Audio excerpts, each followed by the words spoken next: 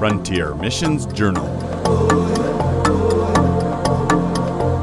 Stories of hope for the unreached with Adventist Frontier Missions. Hello, mission friends. Thank you for joining us again. In this episode, we will have two stories from Arnold Hooker, a field worker in Nepal.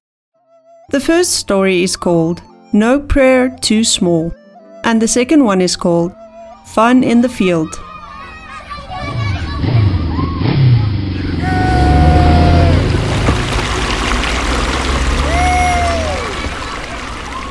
Oh, that sounds like fun. I wonder what's happening.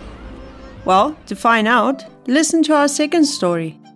But first, join us as Arnold Hooker, a field worker in Nepal, helps God answer the prayers of a young missionary settling into her new mission home.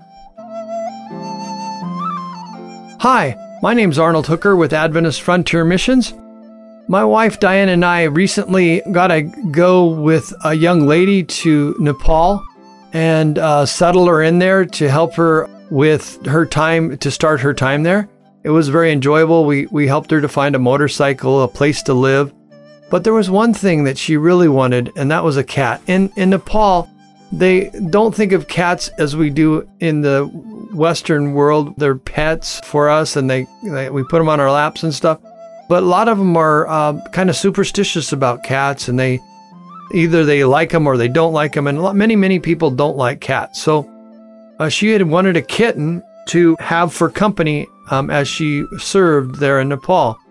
And so I spent a few hours going up and down streets without the Nepali language, trying to find young people that would speak English and ask them if they knew anyone who had a kitten.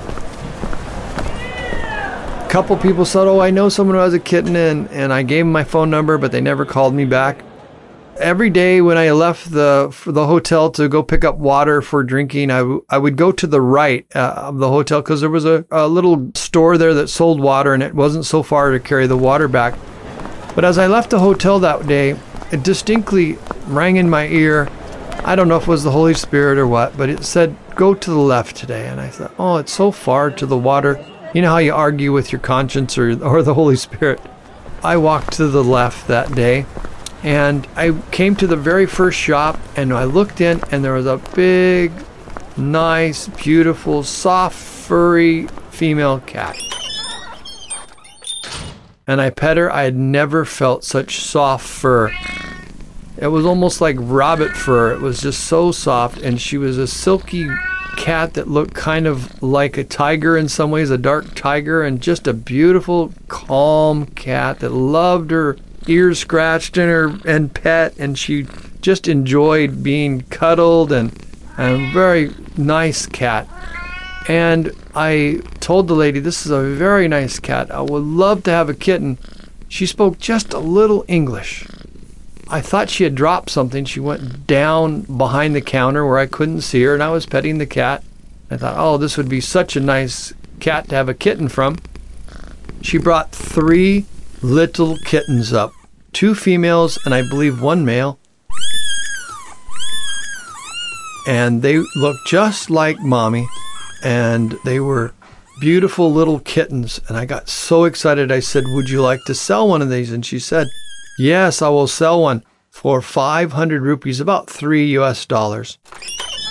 We were so excited. I went quickly back, and I told the missionary that I had found a kitten, and told Diane that I had found a kitten, and let's go, make the arrangements to keep it.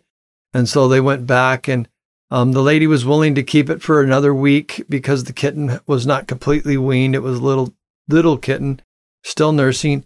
And the lady agreed. She paid her the money. She picked up the cat about 5 days later when we had found her a little apartment to live in, and she moved into her apartment in Kathmandu.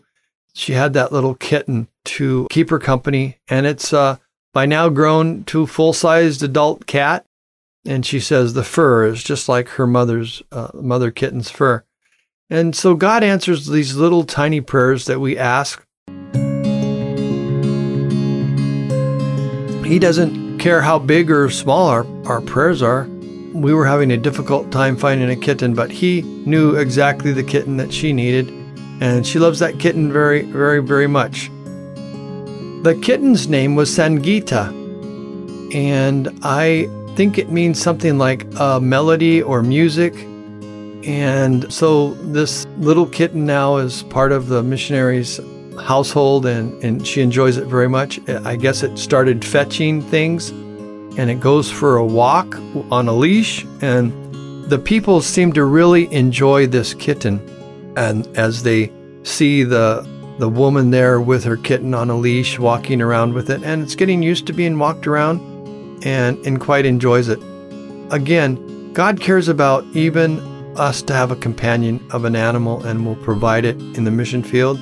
He's done this for many missionaries, and some have had dogs and cats and different things. My own children had a gibbon ape and a rhesus monkey, make really good pets. And God knows that we need to have animals sometimes to just have something to take care of, or to just sit on our lap and enjoy the calming of having an animal with you. I hope you've enjoyed this story. I pray that you are praying for our missionaries around the world, and I'm thankful to be able to tell you little stories of how God even can find us a kitten in a city like Kathmandu, Nepal. Now, have you ever wondered if mission life is always hard and serious? Of course it isn't. Arnold introduced one of his favorite hobbies to the locals, and everyone had a lot of fun learning. The best part, Arnold was ministering at the same time. Here is his story. I want to tell you a story about having fun in the mission field. Many of you know that I like to water ski and have water skied in Papua New Guinea and some other countries. I even water skied behind a boat in Cambodia, but I want to tell you a story about water skiing behind a truck in a couple of places in Cambodia. In the village where we live, there was about a 30-foot by 4-foot deep, they call it rice field runoff. And the rice field runoff is so when it rains, that catches all the rainwater and doesn't flood too much, and then allows them to take the water back out of that ditch and put it during the dry season onto the rice field again. So we were using this little place as a place to water ski. What we did is we put a metal boom that would swing from left to right on a little Hilux Toyota pickup, and we had a ski rope and some skis, and we had a lot of fun. The rice runoff field ran for about a kilometer or maybe just a little more like a mile down the road. And the road was just above the rice field, and it worked out just fine. So I taught young people to water ski in this rice runoff field. The only couple problems, the water buffalo would get in there and they would stay cool underneath the water. And sometimes you didn't know they were there until they were frightened as you came skiing along and popped up. So you'd have to ski around a water buffalo or something like that.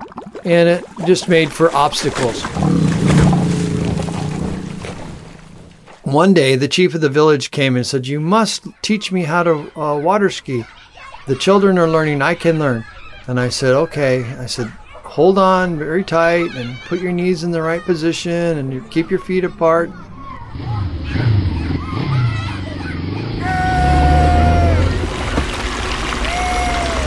Every time he would pull over, the truck would pull him over the top of the skis, and he would go underwater and finally let go, and then they'd back up and we'd try it again. We tried several times. I told him he had to hold on longer, and he thought he had to hold on even when he was underwater, and the skis got pulled off of him, and he came up gasping for air. Finally, he let go. But we just couldn't get the chief of the village to learn how to water ski. Found out later that he had been using rice wine that day, and that's probably why he couldn't learn to water ski. But also, other people learned to water ski with us, and if you've never been pulled behind a truck, it's different than a boat. It pulls you very strongly and very quickly. One day I was teaching the young people all day, and we had gotten several young people to learn to water ski that have never even lived near a lake, never even would have been able to learn how to water ski, but they all enjoy it very much.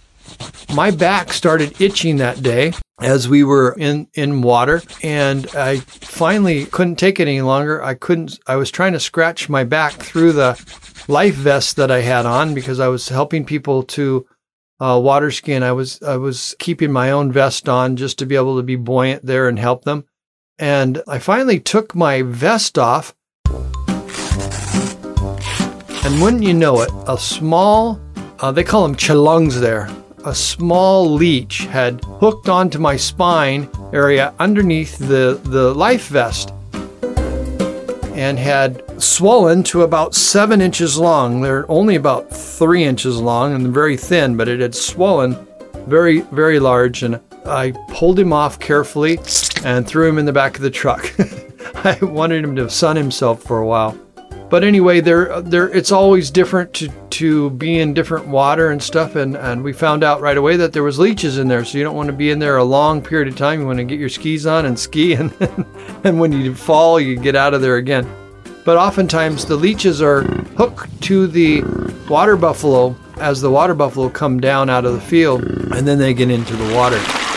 Many of the student missionaries would come to my house because we water skied on the canal. On Sundays, mostly we would take a little time out and go have some fun doing this exercise.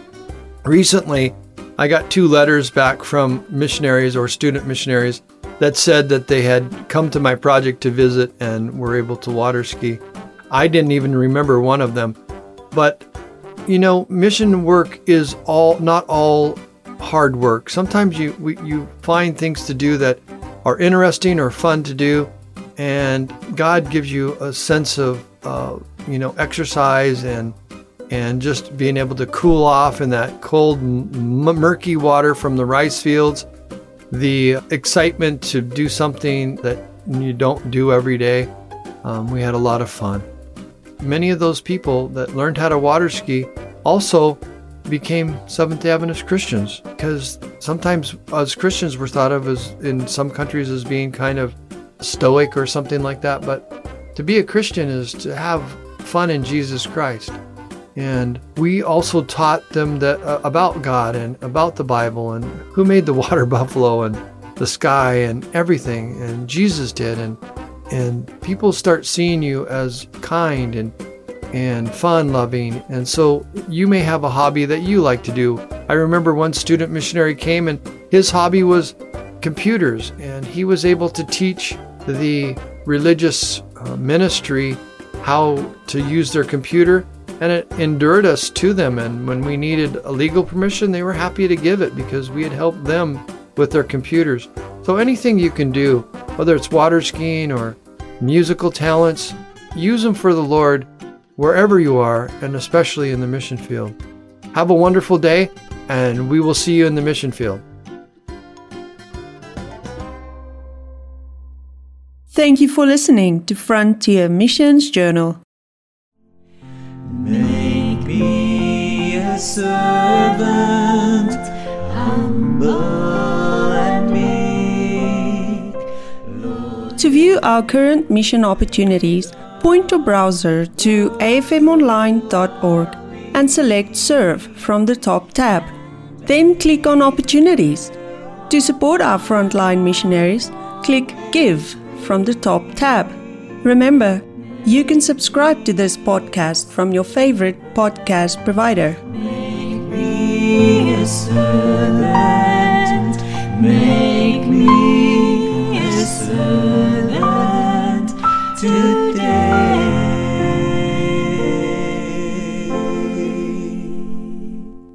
Join us again next time. God bless.